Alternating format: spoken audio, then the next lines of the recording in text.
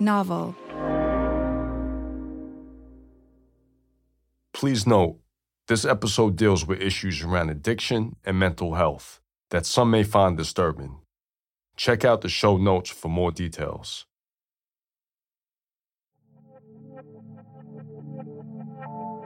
I did get the call that there was a shooting and that he had been arrested for pulling a gun out. I said, Dirty, if you do that, every cop in New York City know you was. There's no way you're going to get away with this shit. In my opinion, I think he had addiction issues, and the government decided to deal with that by putting him in jail and prison. When he was locked up in prison, none of them came out to see him. So my brother felt like they kind of forgot him. For ODB, what began as a stint in rehab will become a 3.5-year ordeal navigating the criminal justice system. By the spring of 2003, Dirty's health had deteriorated. His deal with Electra was over, and he was no longer himself.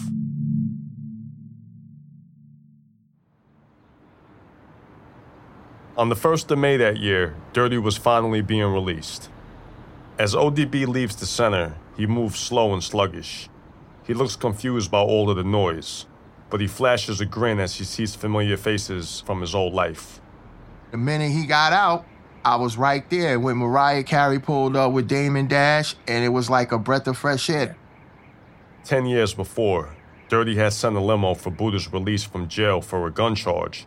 Now was Buddha welcoming his brother home? They walked him over to her limo. She got out and hugged him and everything, and they filmed it.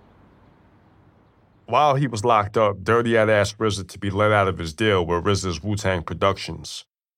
Towards the end of his prison term, Dirty had been in close touch with Damon Dash and Rockefeller Records, which was the home of Kanye West and co-founder Jay-Z.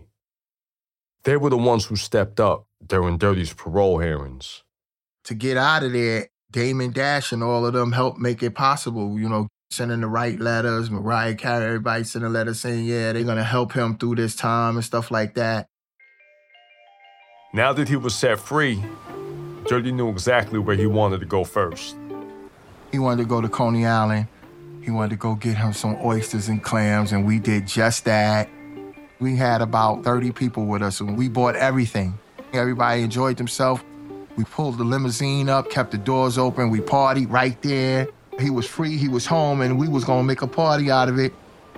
And from the way I saw him in there at the hospital, before we got him out, I could see that he was moving faster.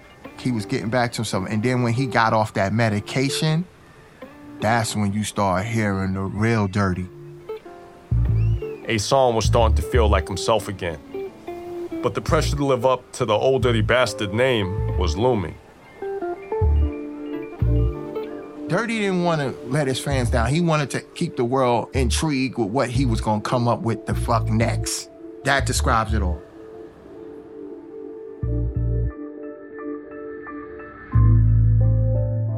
He was free, but prison had left major scars that would make his comeback difficult. And now, there was the question of who he wanted to be in the world. Russell, the fun-loving father, hero, and friend. Ason, the disciplined god of his reality. Or ODB, the wild brother running with the zoo.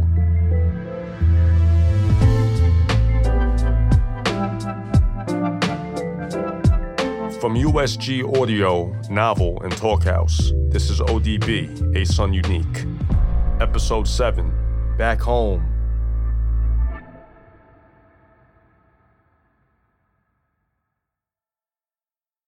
That day at Coney Island, when Dirty got to taste freedom once again, came after 3.5 years of hell in America's criminal system, a journey that all started in a California courtroom. By 99, ODB's rap sheet had become a long list of bizarre offenses that kept the cops lurking. The FBI had even started to compile a file of his run-ins and history of arrest. After pleading no contest for illegally wearing body armor, ODB was sentenced to 3 years probation and a $500 fine. Dirty was also ordered to start a year-long rehab treatment in Pasadena. He avoided prison, but he still had a lot to deal with. Alcohol and drugs had taken a toll on ODB. Throughout his career, he'd become almost as famous for his behavior as he was for his music. The writer Skiz Fernando saw this play out firsthand while covering the Wu's early rise. Russell Jones drank. That's when he became Old Dirty Bastard. And then he would indulge in all types of behavior, which was not necessarily maybe what Russell Jones was all about. In August of 1997, during a tour stop in Atlanta as openers for Rage Against the Machine, the Clan had turned up for a last-minute show at the Atrium. They were celebrating their second album, Wu-Tang Forever, going platinum. During the show, ODB was roaming the stage as Raekwon, RZA, and GZA run through their tracks. Dirty's wearing a tank top and shorts, drenched in sweat. At some point, Dirty goes off on a rant that borders between stand-up comedy and a confessional. Y'all niggas know that I'm like y'all, I swear, at home, for real. Not you, one of your aunts, one of your cousins. I'm related to you, you know it. For real. Drunk ass nigga. Stop fucking drinking so much. The Clan was used to how Dirty got down. His act as the drunken master was part of the Wu's DNA. But this footage is difficult to watch. The crowd and everyone on stage don't seem to know what's going on with him, if he's high or if he's serious. So what? Do what the fuck you want to do, nigga? You thought the drugs was illegal? Bitch, it was legal.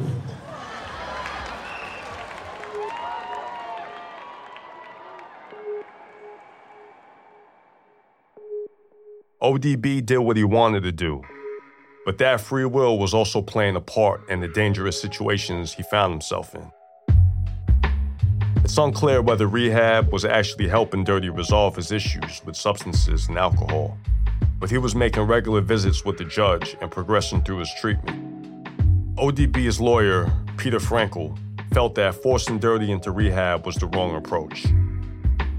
As far as drug treatment goes, you've got to be engaged, right, in order for it to be helpful for you. It's got to be something that you want to do.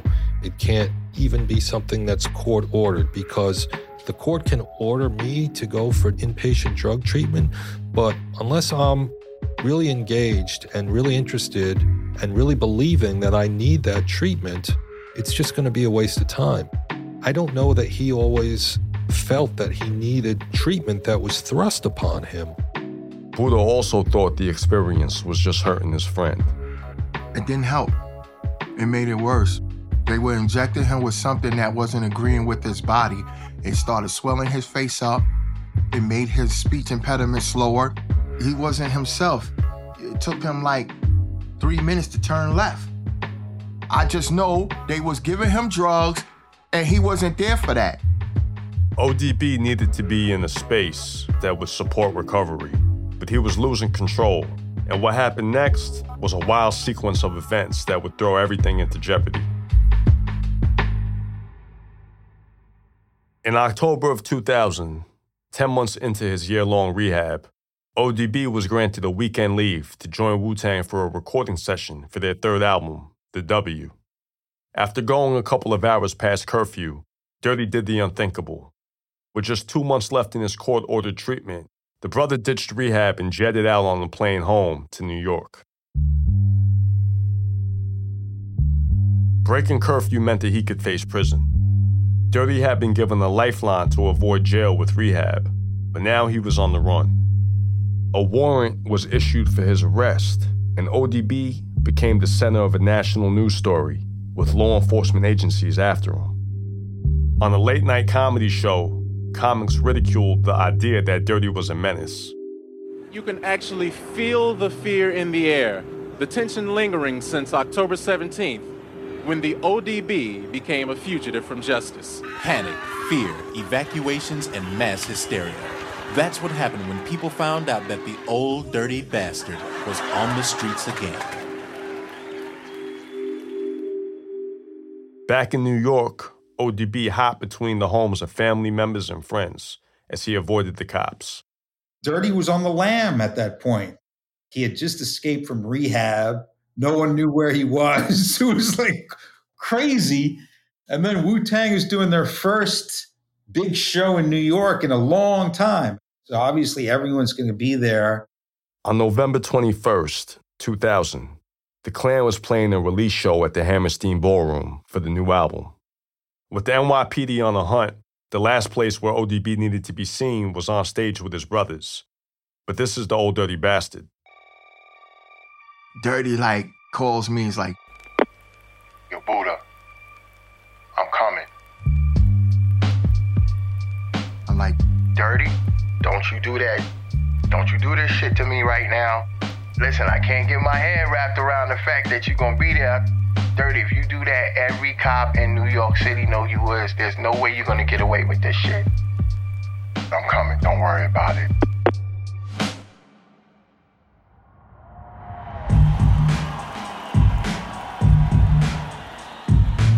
Somewhere backstage, Raekwon was getting ready with the rest of the Clan. I remember that day he walked in, and he walked in with his mother that day.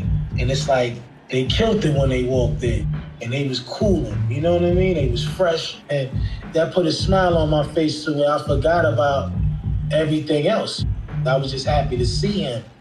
And at the same time, scared too, because I knew that coming here, it's a possibility that, you might get arrested coming.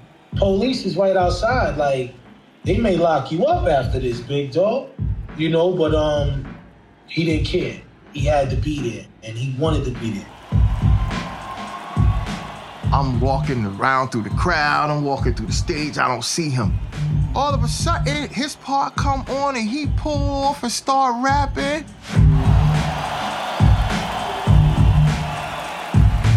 In the middle of the show, Riz was like, yo, I got a special guest to announce. I had seen this guy in this bright orange parka with the hood up, with the fur collar. I'd kind of seen him backstage. And then when he took his head off, just the whole place was just like chaos. Because everyone knew that Dirty was on the lam. So it's like, where do you think Dirty is? Where do you think Dirty is? Guess what? He's at the Wu-Tang show. He got on the mic, he blew that shit up, and then they just dipped. I thought that was the meanest intro ever to a show. This nigga's already in there. I didn't even know that was him in the jacket with the hoodie, and I didn't know how bad this medicine swole him up. I started pushing the girls down to the ground and pushing people out the way to get to the stage, because I said the minute he finished, I got to get him the hell out of here. Yo, bro, you could see that before he even got off the stage, the cops were already looking for him. They were in regular clothes instead of uniform, because they knew he was gonna show up. They had a feeling that he was gonna show up, that he couldn't resist coming to that show. And he did.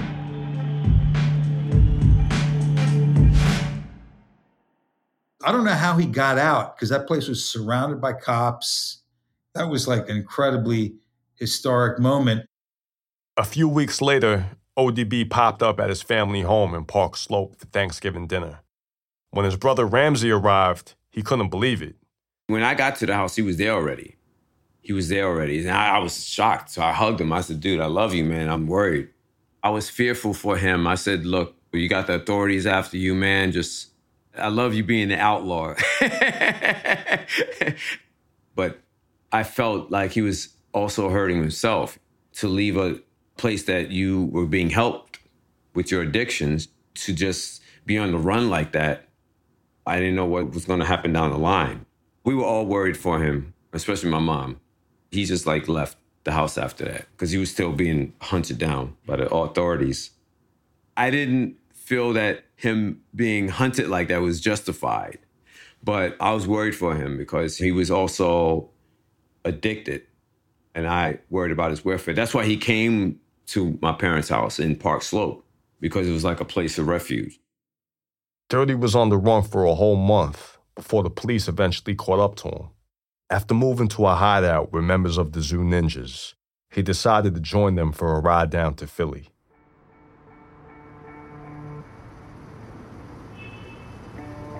While in the drive-thru at a McDonald's, a cop recognized Dirty in the 1991 Mitsubishi Galant with New Jersey plates. She stopped him and he didn't try to run. Dirty had reached the end of the line. In addition to violating probation and failing to complete rehab, Dirty was facing penalties for outstanding drug charges in New York, including possession of 20 vials of crack cocaine. On July 18, 2001, Dirty was sentenced to 2 to 4 years.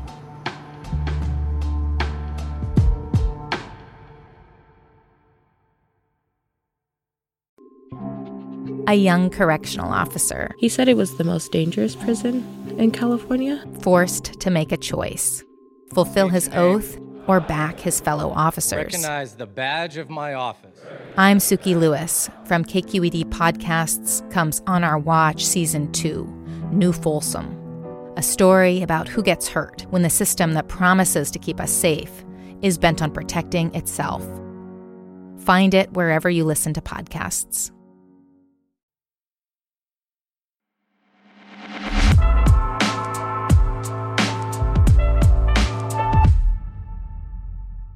ODB ended up at a maximum security facility called Clinton Correctional in upstate New York. Away from his loved ones and children, Dirty grew remote and isolated. Ramsey tried to see his brother with Dirty's wife, Isoline, but couldn't get through. About a day later, she called me up and said he refused our visit. And I said, why? She said, I don't know. And she told him I was coming, but I guess he didn't want me to see him in that condition, in that environment. Well, it was suggested to me by my editor, who said, why don't you go and visit him in prison? One of the few people who managed to see ODB during this period was the British music journalist, William Shaw. Dirty's contract with Elektra had ended while he was in prison, and he'd entered a new deal with a smaller label, D3 Records. His people were trying to obviously get him some sort of income, and so we talked to them and they said, yeah, sure, go and interview, we'll tell him. I knew American prisons were nothing like the ones we have in Britain. They're very hostile places.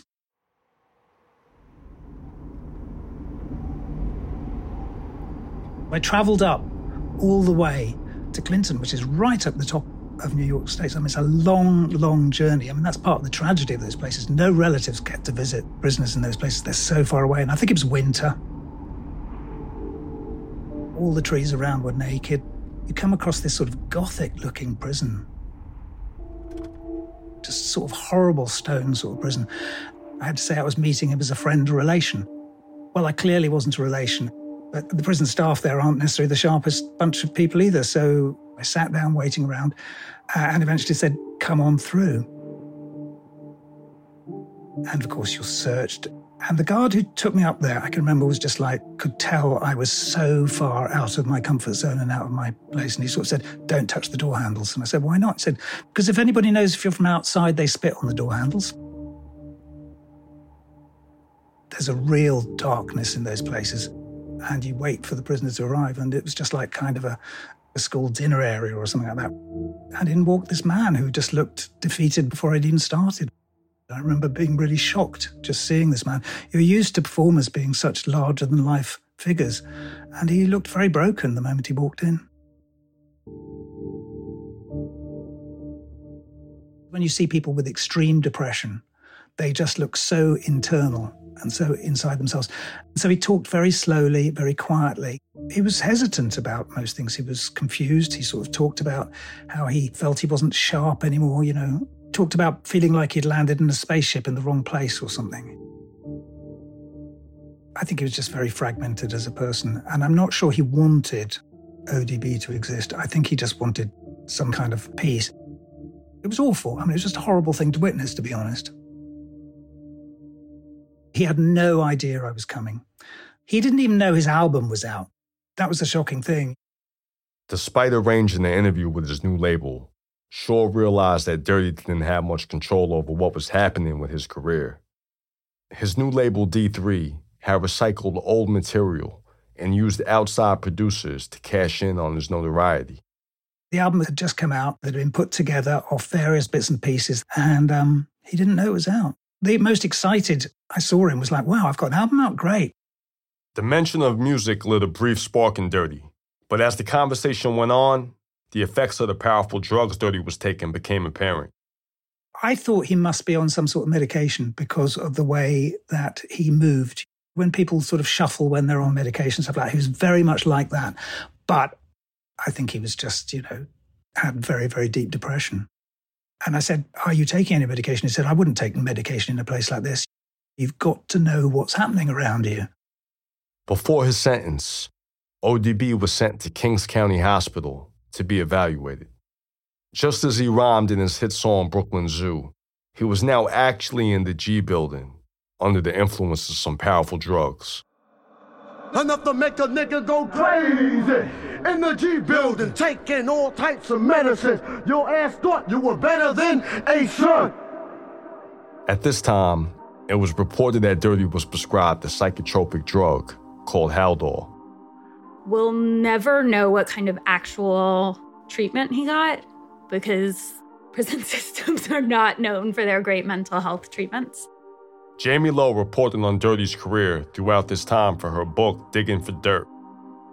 I believe that prison and jail are mental health catastrophes. And so I think that at just first glance, him being there was incredibly problematic.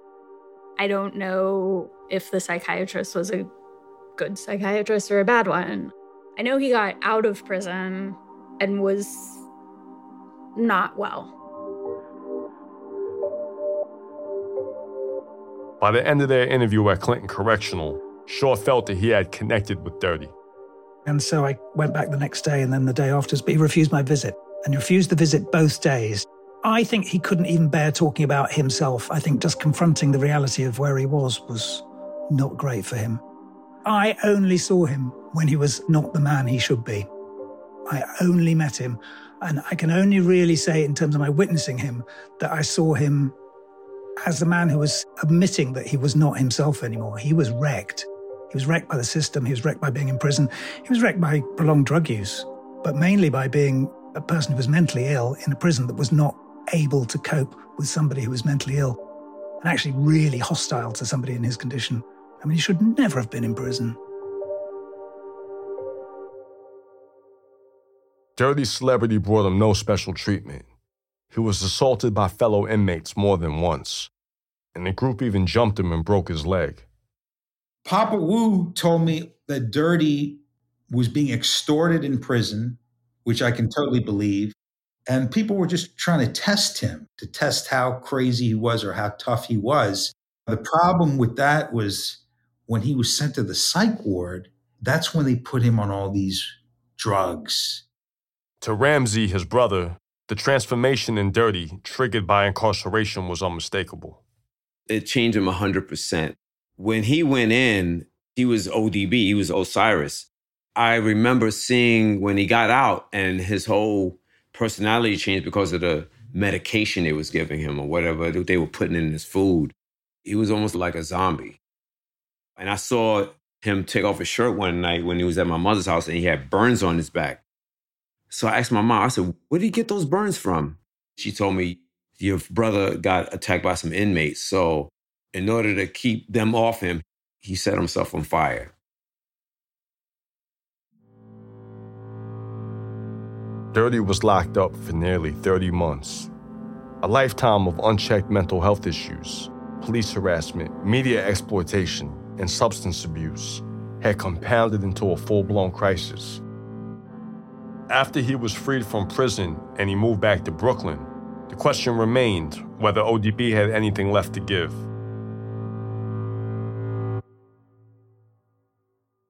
Back home, after that night celebrating with oysters and clams at Coney Island, Dirty was trying to rebuild his life and make up for lost time.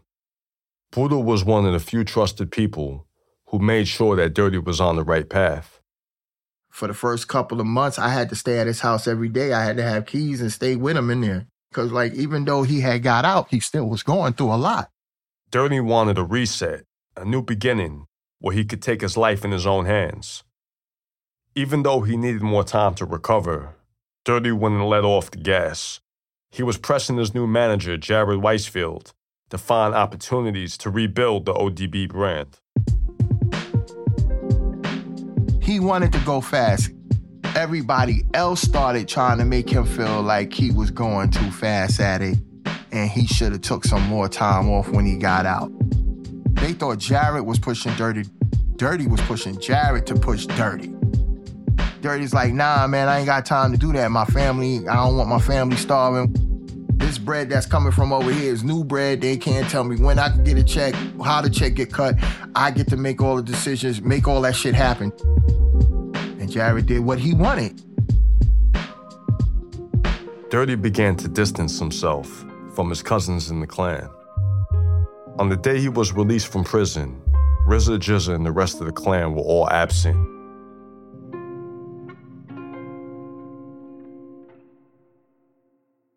My name is Damon Dash. I'm the CEO of Rockefeller Records. We want to be the best at everything.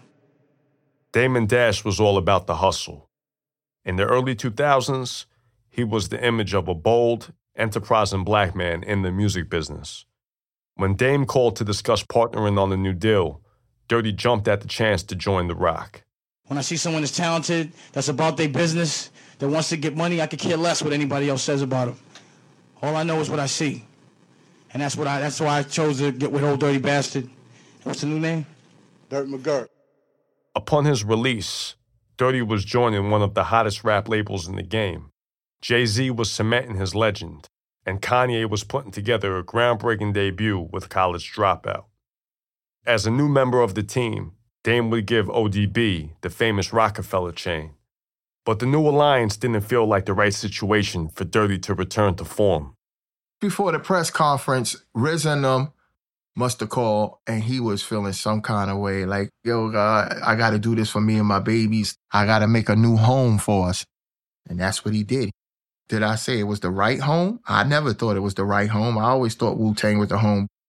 With his new deal at Rockefeller, Gear's returning for ODB to work with the new stars in hip-hop. There was a track that Ludacris had did, and Ludacris had wrote the lyrics. Dirty loved Ludacris, so he wanted Ludacris to help him write the verses. And Ludacris wrote the verses. Dirty went 2 times without me. It was more him and Rockefeller.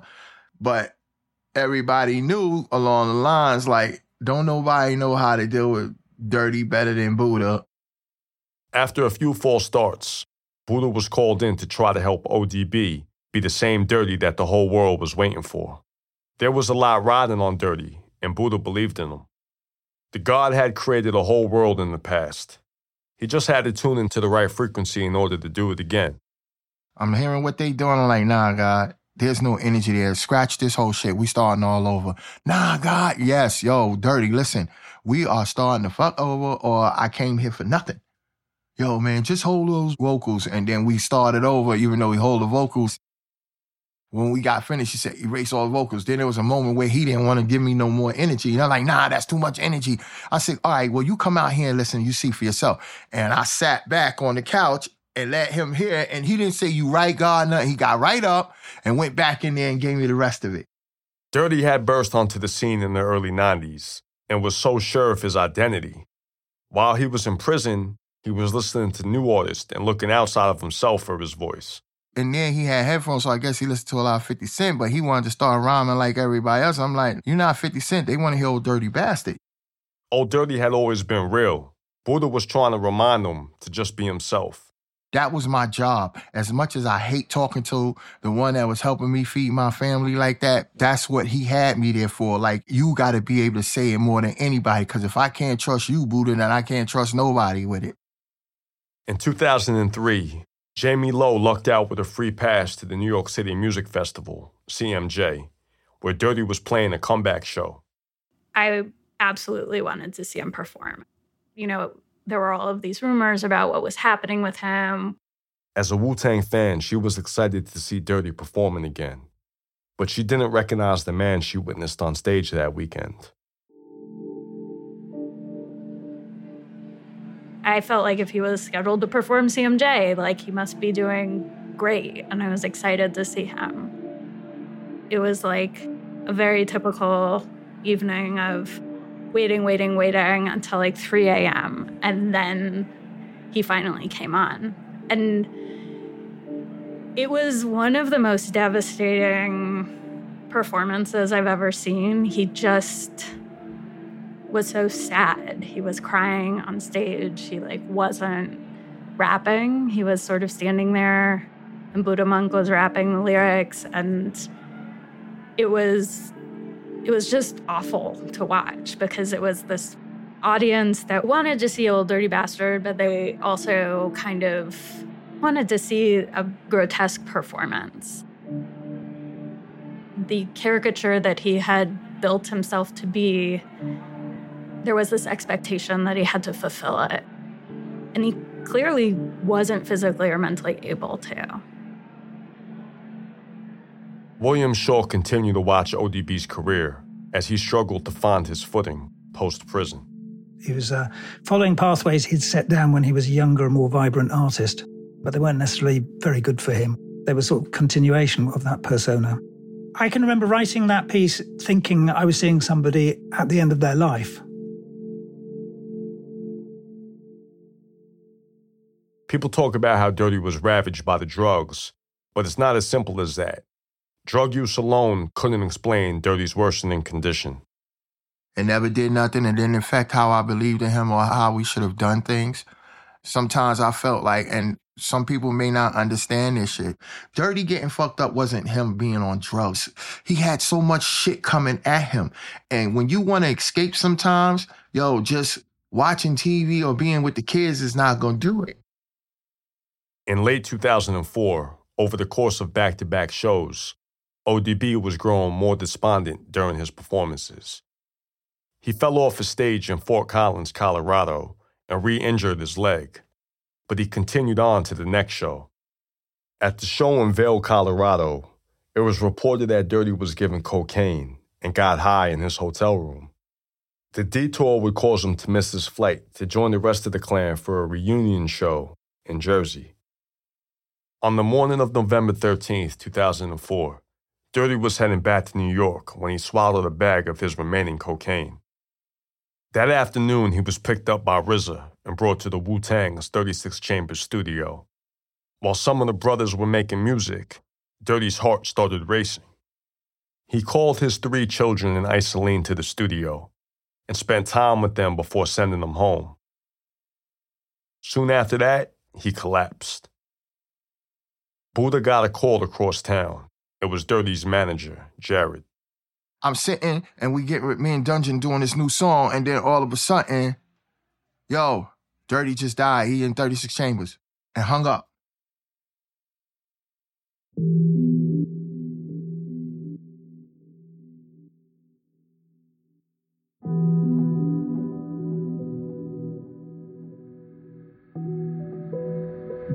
Rapper Old Dirty Bastard, or ODB, died yesterday after complaining of chest pains. But this rapper had a history of pain, a troubled life of drugs and jail. The obituaries announcing ODB's death were never going to capture the entire picture of who he was. The god who went by many names, Russell Jones, ODB, Osiris, and Ason Unique, died of an accidental drug overdose 2 days before his 36th birthday. Mommy got there and called me because she already knew how I was going to feel. First thing she said to me, Buddha, I don't think you're going to be able to come up here and see him like this. You're going to lose everything of you right now, but I could tell you like this, he's smiling right now. Like he was tired and, he was at rest.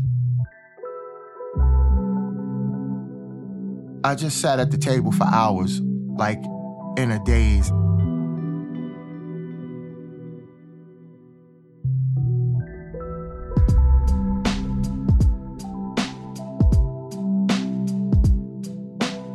Up next on ODB, Ason Unique, The God's Legacy, and a return to the beginning.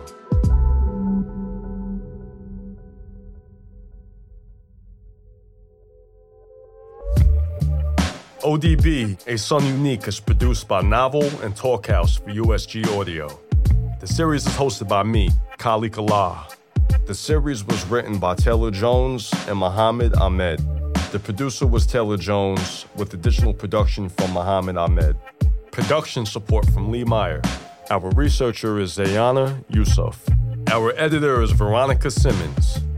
Our executive producers are Dante Ross and Buddha Monk, Georgia Moody, and Max O'Brien for Novel, Josh Block for USG Audio, and Ian Wheeler for Talkhouse.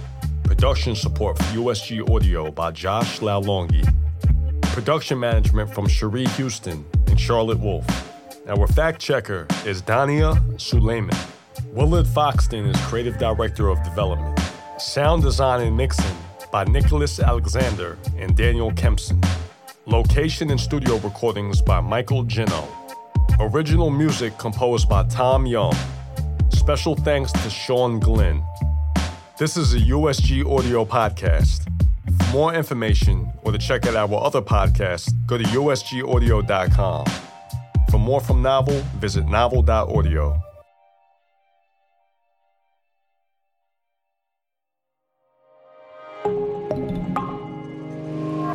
Novel